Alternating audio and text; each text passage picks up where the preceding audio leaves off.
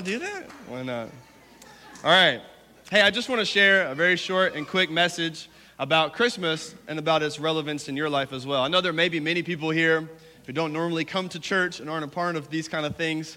I want you to know, what does it mean for Jesus to come? What does that mean to you? Does it have any relevance to your life? I hope you see today that it does. We've been talking about the last few weeks how Jesus comes to bring us very specific things: hope, peace, joy, and purpose. These are the things that Jesus offers us. The series we've been talking about is called The Offer on the Table. That Christmas means that Jesus has come to bring us something, to offer us something. And as we've learned throughout these last few weeks, that hope, peace, and we're going to see today joy, these are not found in the world, and they're not found in things, and they're not just ideas or wishes, they're found in Jesus alone. And so to help you think about this, because I really want you to consider, maybe especially those of you who aren't really used to these type of things, have you ever wondered why, no matter what you do, no matter what kind of success you might have, no matter what kinds of things you might be able to enjoy, you ever wonder why there's still some sense of emptiness to it, you know? It doesn't quite do it. It doesn't quite fulfill. It doesn't quite complete you, you know? You thought getting married or something would do that, put the puzzle pieces together. It didn't do it. You thought having success at your job would do it, and it didn't do it. You thought having this type of experience would do it, didn't do it. And we go from these mountaintop experiences that are actually pretty unsatisfying, and then when we get stuck in the valley, it gets really, really hard. And I want you to see how relevant that is for your life, because the reason why that is because you only find these types of things in Jesus alone. One time I had this bag of chips. I was very ready to eat this bag of chips, and it was a normal bag of chips. I think barbecue, which is my favorite flavor. It's the best bag of chips. It was a barbecue bag of chips. It was sealed. It was ready to go. I opened the chips, and you know what I found? Nothing. I found nothing. It was a sealed bag of chips, and when I opened it, it was nothing but air. There were no chips inside. I'm like, was that a cruel joke? Like, how does that get past the machinery and all these things? Somebody must have done that on purpose. You open it, there's nothing there. Well, I know that's how life feels like a lot for many of us. We're excited for something. We're expecting something. We're hoping to find peace in this particular place. We're hoping to find joy in this particular place. We're hoping to find love in this particular place. But when we finally open the bag, when we open the thing that we thought that would satisfy us, it turns out empty. The reason for this is because Jesus is the only answer for the hope, the peace, the joy, and the purpose that your soul deeply longs for. That's what Christmas is really about, is that Jesus has come not just as a fact, but as a solution. Jesus has come to be the very thing that you need and the very thing that you've been looking for your whole life. So I'm going to read a short passage. If you have a Bible, you can open it to Luke chapter 2. Let's go. We're going to hear what the Lord says this morning. Luke chapter 2, verse 8 says, "In the same region there were shepherds out in the field, keeping watch over their flock by night, and an angel of the Lord appeared to them. And the glory of the Lord shone around them, and they were filled with great fear. And the angel said to them, 'Fear not, for behold, I bring you,'" these are important phrases we're going to go over, "I bring you good news of great joy that will be for all people. For unto you is born this day in the city of David a Savior, who is Christ the Lord. And this will be a sign for you. You will find a baby wrapped in swaddling clothes and lying in a manger.' And suddenly there was with the angel a multitude of the heavenly hosts, praising God and saying, 'Glory to God in the highest, and on earth peace among those with whom he is pleased.'" Three very simple phrases I want you to understand from this today. This applies to all of us, whether you've been following Christ for a long time, or whether you're new to this whole thing, or whether you're totally unsure about Christianity at all. I want you to know these three very particular things that the Christmas story are trying to communicate to you, is that Jesus brings good news, Jesus brings great joy, and Jesus is for all people. These three things are essential truths about Christmas. We're just going to knock them out one by one. The first is that Jesus brings good news. The gospel of Jesus Christ and the fact that God is real and is there is not bad news. This is good news. The heart of Jesus is to bring you good news. The heart of Jesus is to bring you great joy. This is his heart for you, and I fear that many people have misconceptions that God is essentially the one trying to bring bad news or take away the good things in your life that you would like to have, and this is simply not the case. Jesus brings good news. The good news that you are loved. No matter what you may feel, no matter how people have treated you, you are deeply, deeply loved. This is good news. It's the good news that you can be forgiven. No matter what you've done, no matter how bad it is, no matter how far you may be from God right now listening to this sermon, you can, in this very moment, be forgiven. The good news is that God's the one who comes to you. You're not the one who has to run all the way to God. If you're very far from God, God can make that up in a second. It doesn't take God very long to get to you. All you have to do is receive by faith. This is good news. Your sins, all of them, past, present, and future, can be forgiven. Here's good news is that you can be made new. God can give you a new heart that loves the things that God loves. He can give you a new mind to think the way that God wants to think. He can make your life brand new. The Bible says that those who are in Christ are new. Here's the good news is that your life has value, dignity, and worth. That has been bestowed upon you by God himself, no matter what people have said to you, and no matter how you may feel about yourself. You are valuable, your life has dignity and worth. This is true because Jesus loves you. This is good news.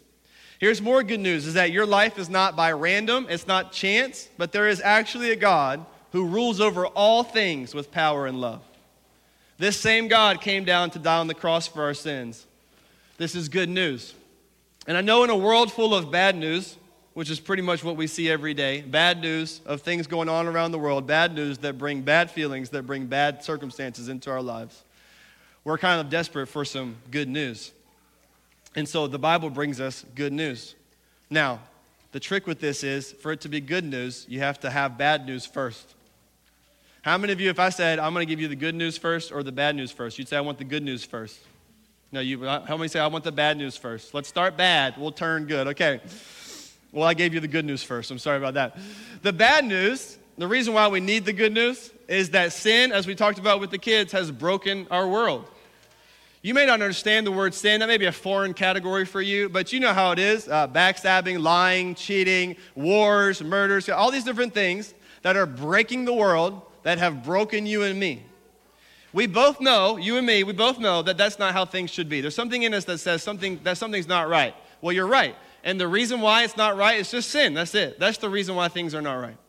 Sin has broken the world, and it has broken our relationships with God. Because of our sin, we have been separated from the good news of God, and we live in the bad news of being separated from God. That's the problem that the world has. That's the problem that you and I have. And you can't receive the good news until you're willing to accept the bad news. That you and I have sin. This sin needs to be forgiven, and it can only be forgiven by Jesus. But when you accept the bad news, the good news is readily available to you.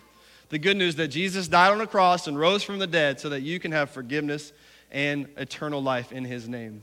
It's the famous verse, John 3:16, for God so loved the world that he gave his only son, that whoever would believe in him would not perish. Not the bad news, but that they would receive eternal life. That's the good news. My plea with many of you today is, if you haven't done that yet, please, please, please put your trust in Jesus. Stop living in a world full of bad news without good news. Jesus has come to bring you good news. The second thing Jesus brings is great joy. Jesus brings great joy. Well, the reason why it's good news is because it's great. It gives you great joy. This makes sense. If I gave you news that made you sad, then you wouldn't call it good. If I said your car got stolen in the parking lot while you were at church today, you wouldn't say, oh, good. Oh, that's great. That's good news. No. Why? It would make you sad. This is bad news. But if I said, there's $1 million that got deposited into your bank because you came to church today, you say, hey, that's good news. That's good news. You would say, that's good news. Why? It makes you happy. This is good news. Well, Jesus brings good news. Why? Because Jesus brings great joy. Jesus is the one you were made for. It is Jesus' intention. I want you to understand this, especially maybe some of you have misconceptions about God and his rules and commands, and you see his way of life as a joy kill, that you can't do certain things and you want to do them, and God says don't do them, and so you feel like God's restricting your joy. Or because you want to live a certain way and God says you can't live that way, and you say, well, God stood full of rules and all these things.